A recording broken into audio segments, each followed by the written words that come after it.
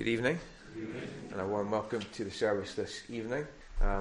Those who are visiting with us, I see one or two are especially welcome, and those who are joining online as well as those who are in the building. It's good for us to come together again and to worship God. And just on behalf of the congregation, Thomas, I want to thank you for your ministry over the course of this weekend. It's been a great blessing to have you with us once more, and we pray that as you continue ministry in Carlia again, that God will continue to bless you and use you as he has done thus far. So I'll hand over to you now. So thanks again. Thanks again, David, and to you all for your warm welcome and fellowship over this weekend. It's been a real blessing for me to be with you, and it's such a blessing and privilege for us to end our weekend gathering together again to worship in the name of our risen Saviour, Jesus Christ. Let's pray together in Gaelic, January morning.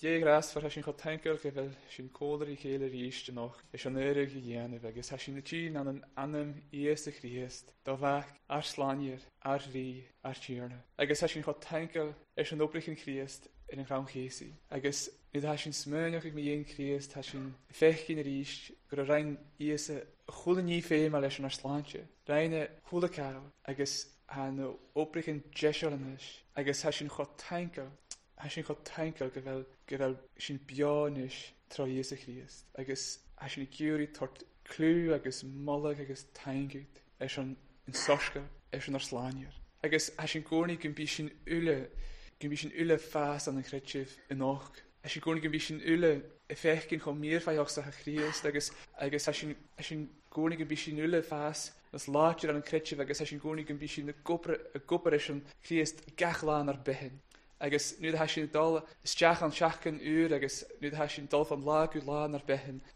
hashin gorni gumbi súlen Christ ag hula am agus hashin gorni gumbi the spirit the gopper naar kriachen agus hashin gorni gumbi the spirit the gopper naar mis hashin gorni gumbi gopper tritinje machine heen is een sorskel ans na lachen se chi agus gustoretje hashin gorni is een dunje kun Christ haast agus tar dyn an an chors noch gyn Christ hast agus hashin konte machen noch agus hashin fechkin dynne kan hei agus dynne kan hei ast agus dynne dal van lag agus han jela des munich mi in Christ itje agus hashin goni gubi gopper agus hashin goni gubi de chin agus gubi de geestjoch agus gusonliche hashin goni gubi de critchin an an Christ hashin goni gubi de fechkin gevel behe fadu gun Christ ach hashin goni gubi de fechkin Holland pianoch wie behen nu de hashin de critchin an an Christ hashin goni gubi gopper naar musk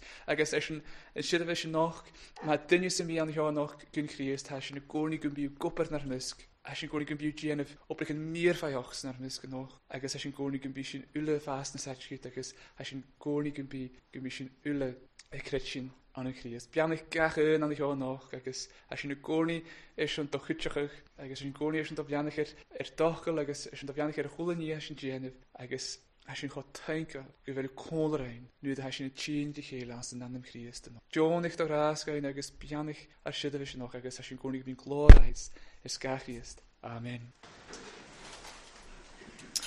Our reading this evening is from the book of Revelation, chapter 21. So all the way, the second last chapter of the Bible, we'll read the whole chapter together. Then I saw a new heaven and a new earth, for the first heaven and the first earth had passed away, and the sea was no more. And I saw the holy city, New Jerusalem, coming down out of heaven from God, prepared as a bride adorned for her husband. And I heard a loud voice from the throne saying, Behold, the dwelling place of God is with man. He will dwell with them, and they will be his people, and God himself will be with them as their God. He will wipe away every tear from their eyes, and death shall be no more. Neither shall there be mourning, nor crying, nor pain any more, for the former things have passed away. And he who was seated on the throne said, Behold, I am making all things new. Also he said, Write this down, for these words are trustworthy and true. And he said to me, It is done. I am the Alpha and the Omega, the beginning and the end. To the thirsty I will give from the spring of the water of life without payment. The one who conquers will have this heritage, and I will be his God, and he will be my son. But as for the cowardly, the faithless, the detestable, as for murderers, the sexually immoral, sorcerers, idolaters, and all liars, their portion will be in the lake that burns with fire and sulphur, which is the second death. Then came one of the 7 angels who had the 7 bowls full of the 7 last plagues, and spoke to me, saying, Come, I will show you the bride, the wife of the Lamb. And he carried me away in the Spirit to a great high mountain, and showed me the holy city, Jerusalem, coming down out of heaven, having the glory of God, its radiance like a most rare jewel, like a jasper, clear as crystal. It had a great high wall, with 12 gates, and at the gates 12 angels, and on the gates the names of the 12 tribes of the sons of Israel were inscribed. On the east 3 gates, on the north 3 gates, on the south 3 gates, and on the west 3 gates. And the wall of the city had 12 foundations, and on them were the 12 names of the 12 apostles of the Lamb. And the one who spoke with me had a measuring rod of gold to measure the city and its gates and walls. The city lies 4 square, its length the same as its width. And he measured the city with his rod, 12,000 stadia. Its length and width and height are equal. He also measured its wall, 144 cubits by human measurement, which is also an angel's measurement. The wall was built of jasper, while the city was pure gold, clear as glass. The foundations of the wall of the city were adorned with every kind of jewel. The first was jasper, the second sapphire, the third agate, the fourth emerald, the fifth onyx, the sixth carnelian, the 7th chrysolite, the 8th beryl, the 9th topaz, the 10th chrysoprase, the 11th jacinth, and the 12th amethyst. And the 12 gates were 12 pearls, each of the gates made of a single pearl, and the street of the city was pure gold, transparent as glass. And I saw no temple in the city, for its temple is the Lord God, the Almighty, and the Lamb. And the city has no need of sun or moon to shine on it, for the glory of God gives it light, and its lamp is the Lamb. By its light will the nations walk, and the kings of the earth will bring their glory into it, and its gates will never be shut by day. There will be no night there. They will bring into it the glory and the honour of the nations. But nothing unclean will ever enter it, nor anyone who does what is detestable or false, but only those who are written in the Lamb's book of life. Amen. This is God's word, and we pray that he'd bless it to us all. As we turn to God's word, let's just pray for a moment. Father, we thank you so much that your word is open before us. Please, may we all be open before you, and may we hear your voice speaking to you. And Holy Spirit, we pray that you'd be at work in our hearts and in our midst. Well, I'd like us to turn again to Romans 8. I'm sure you know by now where we're going. Over our 4 services this weekend, we've been looking together at some of the verses that we have in the middle of this chapter. Romans 8 is just one of the coolest chapters in the whole of the Bible. There's so much for us to see and learn and discover. And even in the short section that we've been looking at, there's just an abundance of amazing theological truth for us. Over the course of this weekend, we were looking on Friday night, we were thinking about mortification of sin. Paul speaks about that in verse 12 through to 13 and 14. And that's such an important thing for us to remember as Christians. We want to go ahead into the new week every day, actively seeking to put sin to death, and instead for God's fruit to be cultivated in our lives. We thought last night about the amazing reality that God is adopting us, has adopted us into his family. So for everyone here who's a Christian, you're now a child of God, and that God himself gladly declares that through the testimony of the Holy Spirit. And for anyone who's maybe not yet a Christian, that's exactly what God wants to do with you. He wants to bring you into his family as well. And then this morning we were thinking about the fact that not only is there amazing stuff now for us as Christians, there's an amazing future. And in fact, the whole universe is longing for the future restoration that Jesus has secured for us on the cross. So there's so much wonderful teaching in these verses for us. But I missed out a verse in our study that I want us to come back to, and it's a crucial verse because it's the verse that deals with the fact that very often life is rubbish. Very often life is really hard. And so I want us to turn to verse 18 of Romans chapter 8. Where Paul speaks about suffering, and he says, "For I consider that the sufferings of this present time are not worth comparing with the glory that is to be revealed to us." As we said, Paul has been speaking about the wonderful privilege of adoption, the fact that through our union with Christ we become children of God. And not only that, we are now heirs of all the blessings that God wants to bestow on us now, and that he promises towards us for the future. But alongside speaking about all these wonderful privileges, Paul also reminds us of the reality of suffering. If we bring up the verse before this, verse 17, you'll see that he talks about that. He talks about being heirs of God and fellow heirs of Christ, but he says, but we're going to suffer with him, provided that we suffer with him in order to be glorified with him. And it's a really important reminder that the gospel, which is explained to us so beautifully and powerfully in this letter to the Romans, the gospel is not a message of blind optimism. It's not some kind of airy-fairy, fluffy, smiley, everything's going to be great, just pretend everything's fine nonsense. Instead, it's a message that's so real. And Paul tells us here and in many other places that suffering is a very real experience in the life of the child of God. And I'm sure every single person here, whether you're a Christian or not, can agree with that. I'm sure you can all think of times in your own life when you've suffered a lot. Maybe even right now you're suffering as well. And all of that raises the key question: how do we cope with suffering? In the pain, pressure, frustration and hurt of life, how do we cope? What do we do? And this is one of the most relevant questions that we can raise at church, because it's a question that the world around us and the culture around us is constantly trying to find an answer to. And there's lots of different attempts made to answer this question. Probably the most popular one is if you ask someone, how do you cope with suffering? Well, we just aim for distraction. So we try to either bury ourselves in work, or we look for constant fun and entertainment. We just pick up our phones to look at the next thing on Instagram or whatever it may be. We throw ourselves into an interest or a hobby. Whatever we do, we just don't think about stuff too much. We just bash on and just keep distracting ourselves. Other people maybe try to cope with suffering by finding something that makes them feel better.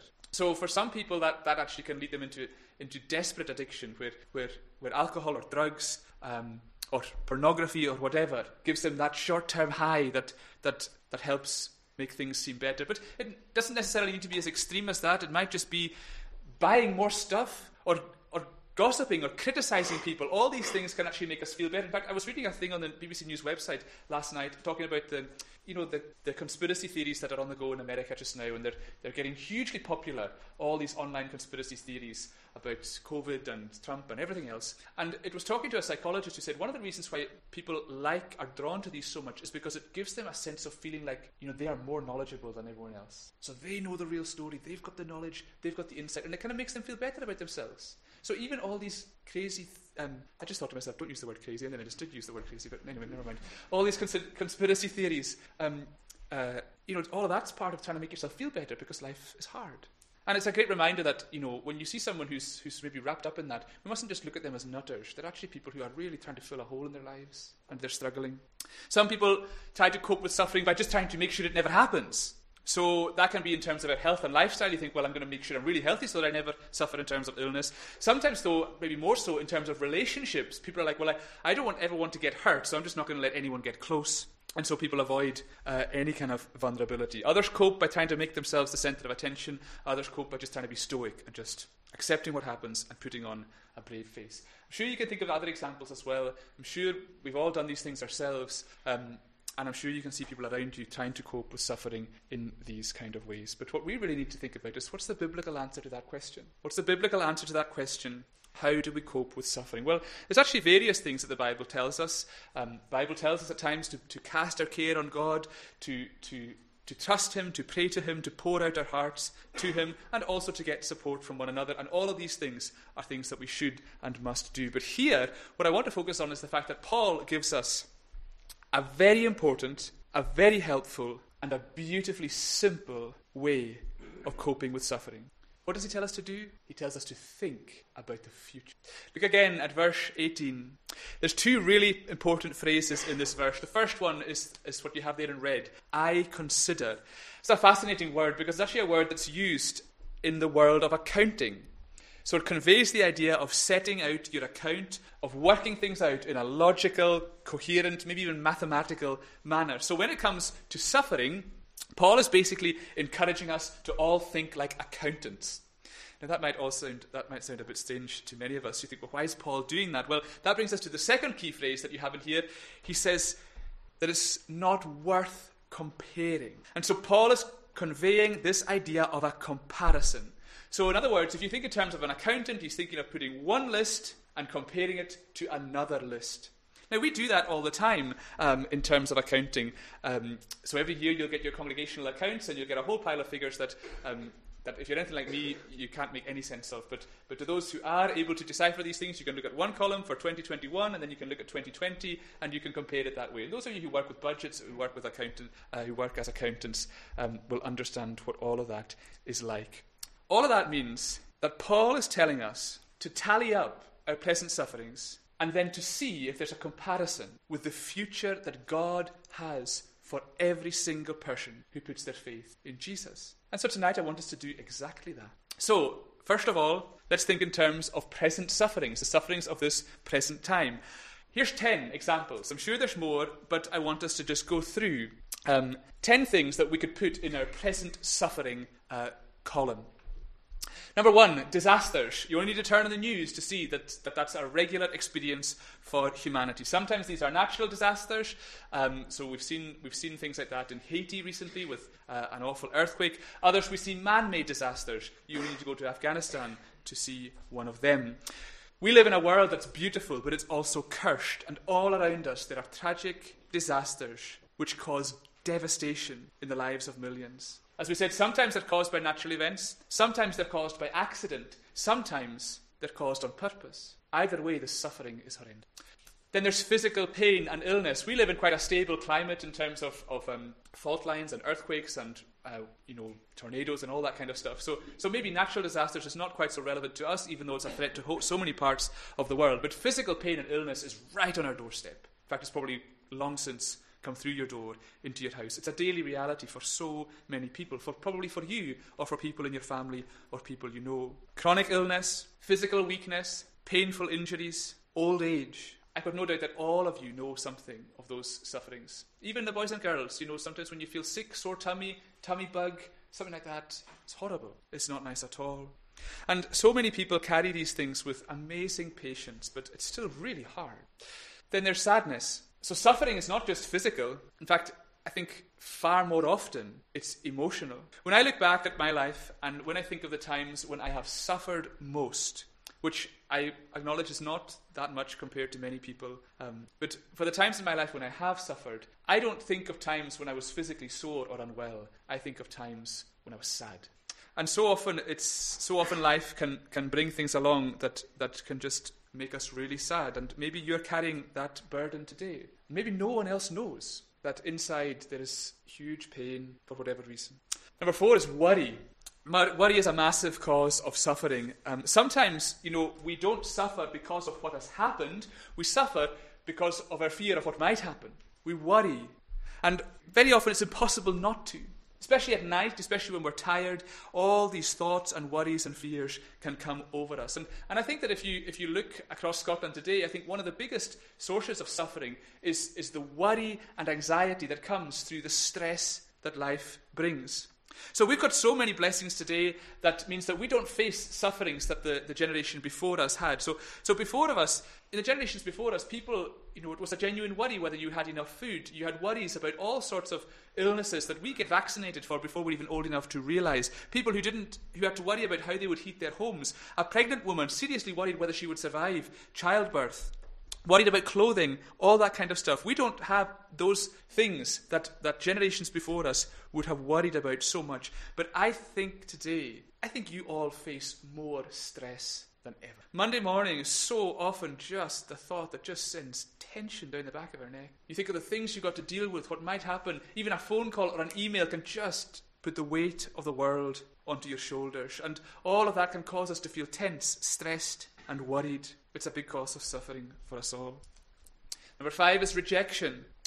Sometimes one of the greatest causes of suffering in our lives is other people, and particularly if we feel rejected by them. It can be incredibly painful. And that can happen at any stage in life. You can suffer that as kids, at school, maybe you're playing and there's a nice group, and then all of a sudden you get maybe shunned to the side. Somebody who was your friend one day is not the next, and there's that feeling of rejection.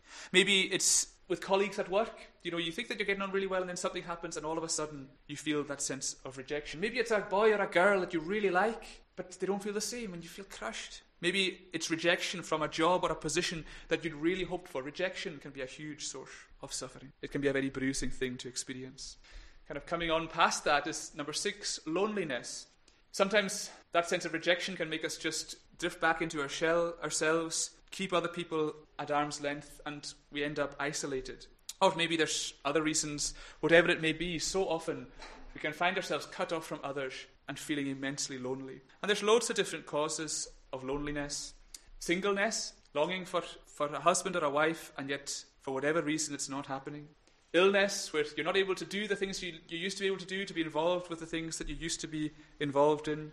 Maybe working antisocial hours. Maybe those of you who have to do awful shifts. Maybe everyone else, maybe you're at work when everyone else is having fun, and then when you're off, it's something hopeless like 10:30 in the morning when everyone else is at work and at school.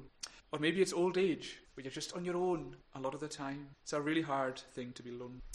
Number 7 is futility. And what I mean by that is a lack of purpose. So we have that. We mentioned that a wee bit this morning. Sometimes our suffering is not a result of what we're doing. It's a result of what we're not doing. So, you find yourself thinking, my life hasn't worked out the way I wanted it to. I thought I was going to achieve this, that, and the next thing, but it hasn't worked out. And that can easily lead into a sense of failure or lacking a sense of purpose or satisfaction. That can be really true in terms of our jobs. Maybe if you have a job that you don't particularly like, or maybe things just didn't work out in terms of the career you wanted, or the house, or the marriage, or whatever that you'd hoped to have, and the result can leave us feeling frustrated and disappointed, and maybe even bitter.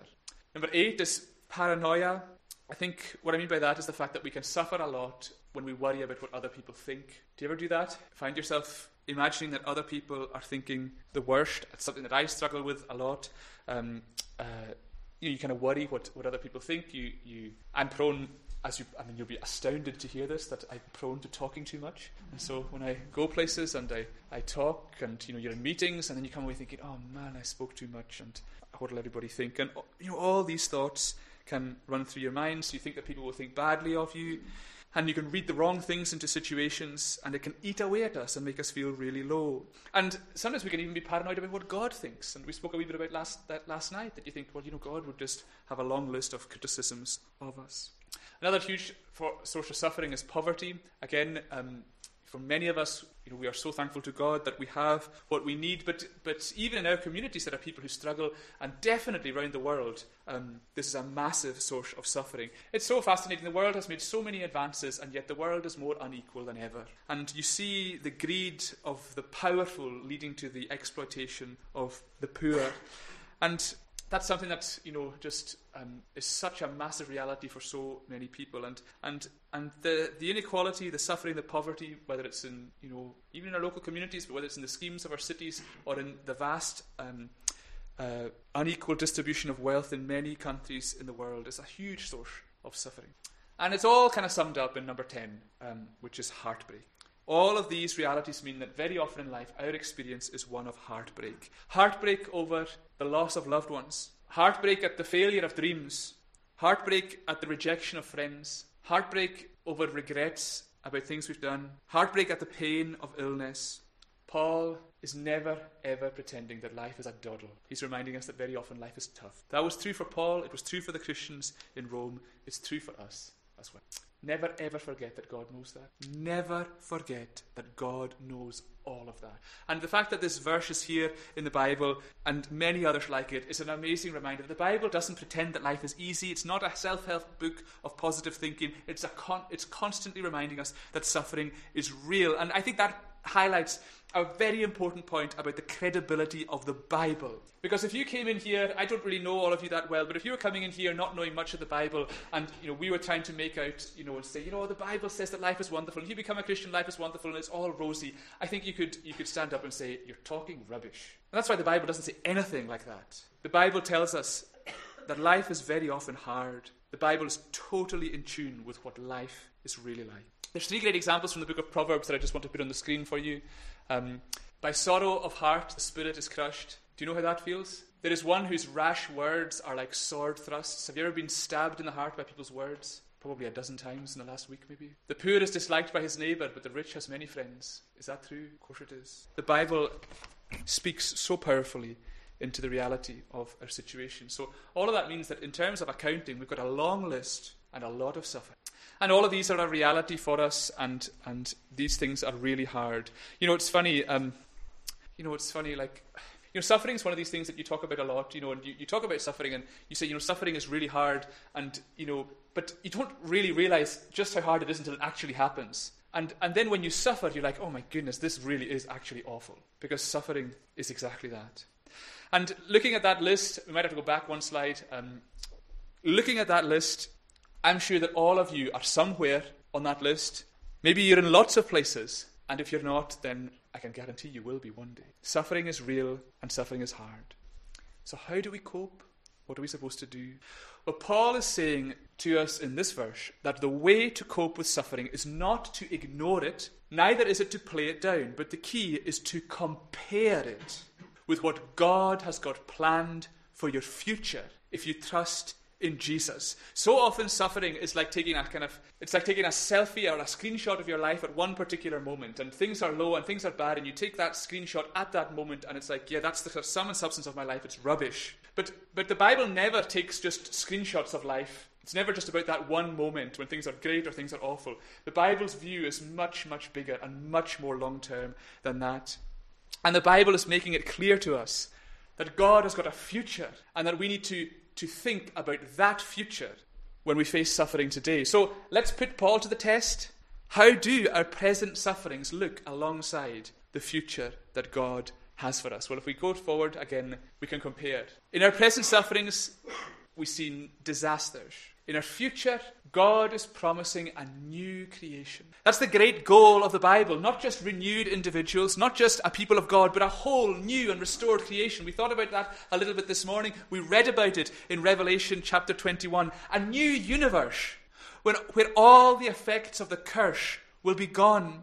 So that means no disasters, no pandemics, no shortages, no calamities, no hostilities.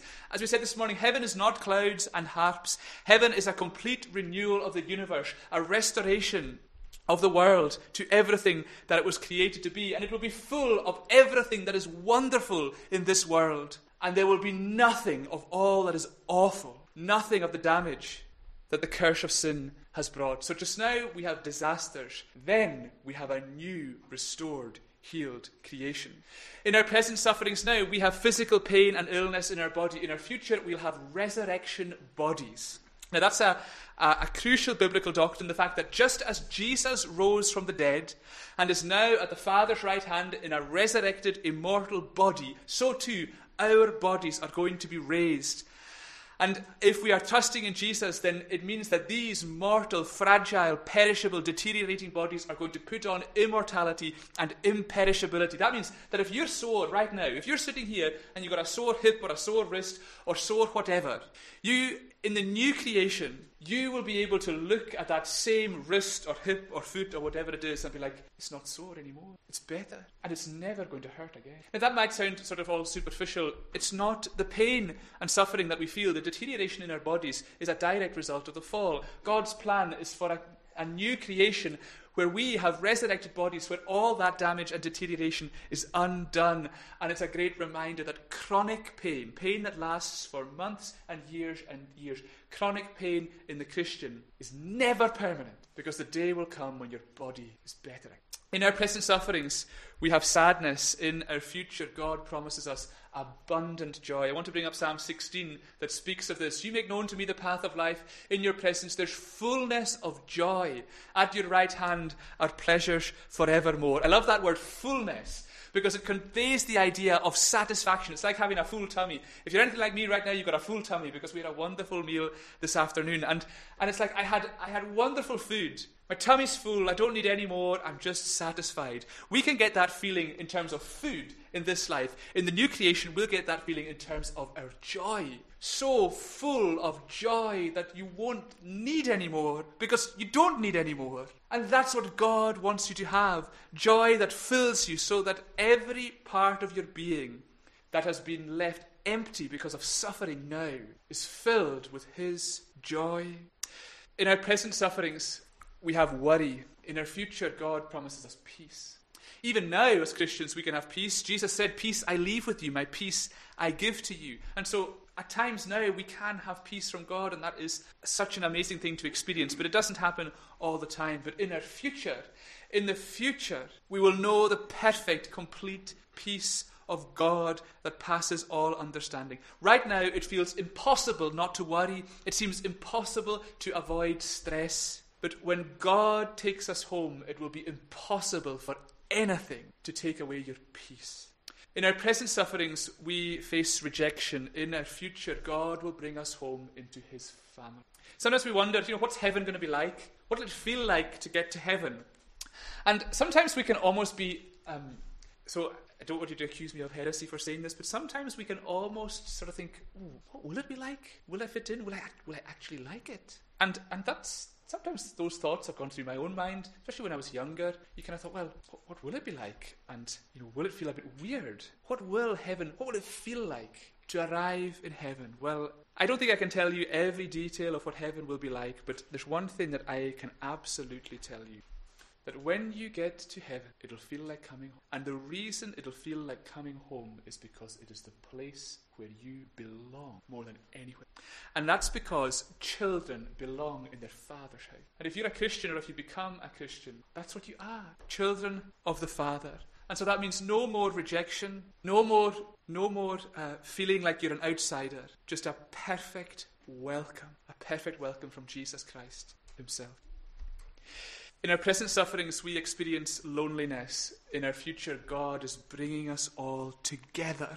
This is another kind of one of those questions that you sometimes hear people ask. Will we know each other in heaven? Some people sort of almost give the impression that our focus will be so much on Jesus that we won't even really be aware of people around us and we won't really know each other. It is completely theologically rubbish. Sorry, I shouldn't really say that, but it's true. It is. It's nonsense. It's not true, because the biblical picture is so clear that it's a place that we are going to be together as a family. And it means that you're not going to just see Jesus by looking at him. You're actually going to see the glory and beauty of Jesus by looking at each other, because we'll be restored to the image of God, to the image of his Son. And I think that's one of the reasons why Revelation 21 describes the new creation as a city. We read that verse that says, I saw the holy city, the new Jerusalem, coming down out of heaven from God, prepared as a bride adorned for her husband. When I was wee, I didn't like that kind of verse, because I was I am a Yosok, and I don't really like the city. It's like I want heaven to be like Carloway, which it will be, obviously. But because, you think, a city, that's like busy, and shops, and cars, and traffic, and all that kind of stuff. Of course, that's not what it means. When Revelation calls the new creation a city, it's not saying it's going to be a concrete jungle. The whole reason it's described as a city is because it's a place of community, a place where people are together. No one will ever be lonely in the new creation, ever. In our present sufferings, we lack purpose. In our future, God is promising us fulfillment. So heaven, the new creation, will never be boring. A day will never be long. A project or activity will never be pointless. A person will never be surplus. Everyone will be restored to bear the image of God in a way that Jesus himself does. As Paul says, we're predestined to be conformed to the image of his Son. And that means that we will be able to worship and serve and enjoy God forever. Every day in the new creation will be a brilliant day. A day of excitement, adventure, satisfaction, laughter, achievement, fun, togetherness. It will be just brilliant. And the days of wondering what's the point will be gone forever. In our present sufferings, we can be paranoid. In our future, we'll have perfect fellowship with God and with each other. What are the two most important commands? To love God and to love one another. And I think it's amazing to think that in the new creation, these two commandments will never be broken again. So you'll never fail to love God. You'll never fail to love other people, and they will never fail to love you. And for all eternity, you'll never have another reason to feel paranoid again. It's a wonderful reminder that no one will ever be bad to you. Our friendships will be so strong, so secure, so kind, so gentle, so deep. None of the awful cruelty and backstabbing that you get in the world around us. The jealousy, the gossip, the envy, the rivalry, the backbiting. None of that nonsense in the new creation. Just imagine, you look at the news headlines just now, it's just a one-way ticket to depression. Imagine what the news headlines will be in the new creation. Not that they'll maybe have newspapers, I don't know, but imagine there were. Wouldn't it be amazing? It's just all positive, wonderful, encouraging. We've climbed a mountain together. We've seen more flowers and fields and pastures together. All the news headlines will be wonderful. It all means that in the new creation, you will be able to make friends, knowing that because of the transforming power of God, they will never, ever let you down. And even if you've been hurt now, and even if that hurt has come at the hands of other Christians, even those wounds will be healed as well. In our present suffering, there's poverty. In our future, God promises us perfect provision. So in the new creation, there will be no inequality, no exploitation, no greed, no lack. You have a great description of this in Isaiah, where he speaks of, just come, everyone who thirsts, come to the waters. He who's got no money, come buy and eat, come buy wine and milk without money and without price. It's just an amazing description of just the free and full blessings that God pours out, that we will never earn, but that we don't have to. The new creation will be a world where righteousness dwells, where justice is always maintained, where everything is always fair, where every need is fully met. So, in all these ways, the new creation is promising us something amazing, but what's perhaps the most amazing of all is that right now we experience heartbreak. In our future, there is perfect love. Psalm 103 says, "The steadfast love of the Lord is from everlasting to everlasting on those who fear." God's new creation, your future as a Christian, your future if you become a Christian, is a glorious place where the broken-hearted will be healed through the perfect love of our perfect God. That's what lies at the heart of God's glory. We think about the glory of God being revealed in terms of the future. This verse talks about the glory that's going to be revealed to us. Well, at the heart of that glory lies God's love, and where the scars and the bruises and the pain of broken hearts will be healed. One of the things I love about Revelation 21, I didn't put this verse on the screen, but let me just read it.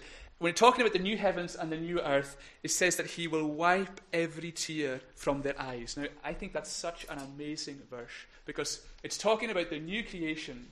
And it's telling us that when you stand on the doorstep of the new creation, you may well be standing there with tears. So you might arrive there actually bruised, hurt, sorrowful, suffering. It might have been a tough journey to get there. You don't stand on the doorstep of heaven, all smart and thinking, oh yeah, I'm sorted, I better make myself look the best for God. You can stand on the doorstep with tears of sorrow and pain and suffering, and do you know what he'll do? He'll wipe every single, and there will be no more pain. All that former stuff has passed off. And so Paul is asking us in this verse to consider, and he's asking us to compare. And if we just pop the lists back up again, I think I put the slides too far. There's your two accounts. So even if you're not an accountant, which I'm not, I hope that's simple enough for you to understand. There's your two columns: the sum total of our present sufferings and the sum total of the glory that is to be revealed to us. And Paul's conclusion is that the blue column is so utterly bigger and better than the red column that they're not even worthy of being compared. Our present suffering is not even worth comparing with the glory that's to be revealed in us. Now, the crucial point in all of that is that when Paul says that, he's not playing down the sufferings. He's not saying, sufferings, it's not that bad, so it's not actually really worth comparing, it's not that bad. The Bible makes it absolutely clear that suffering is massive and it's horrendous and it's awful. But the hope of your future is just so much bigger and so much better, so rich, so generous, so wonderful. It just blows the sufferings away. And that is what God has prepared for you. And that means that if your present sufferings seem big, and I'm sure they are big, please just remember that it's nothing compared to the wonder and joy of what God has planned for you if you trust him.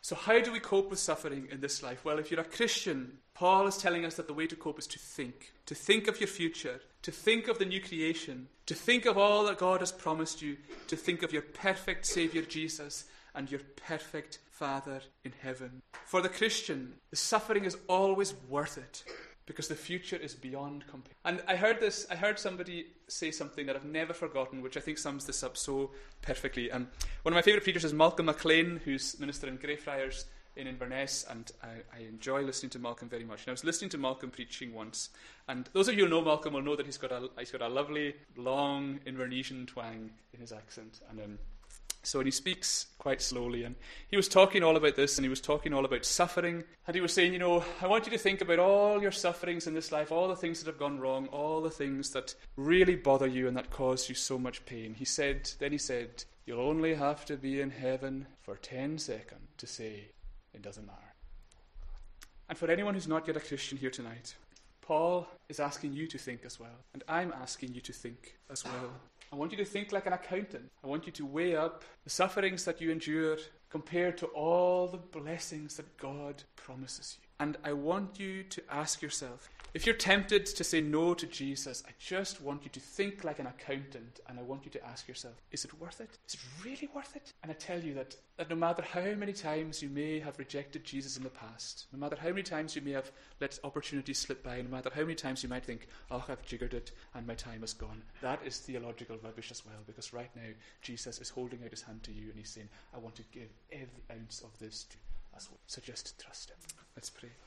Father, we agree that the sufferings of this life, even though they're real and hard, yet they are not worth comparing to the glory that you've promised to us and that you'll reveal to us in your Son. Help us all to see and help us live lives that declare that to others. The grace of our Lord Jesus Christ, the love of God, and the fellowship of the Holy Spirit be with you all. Amen.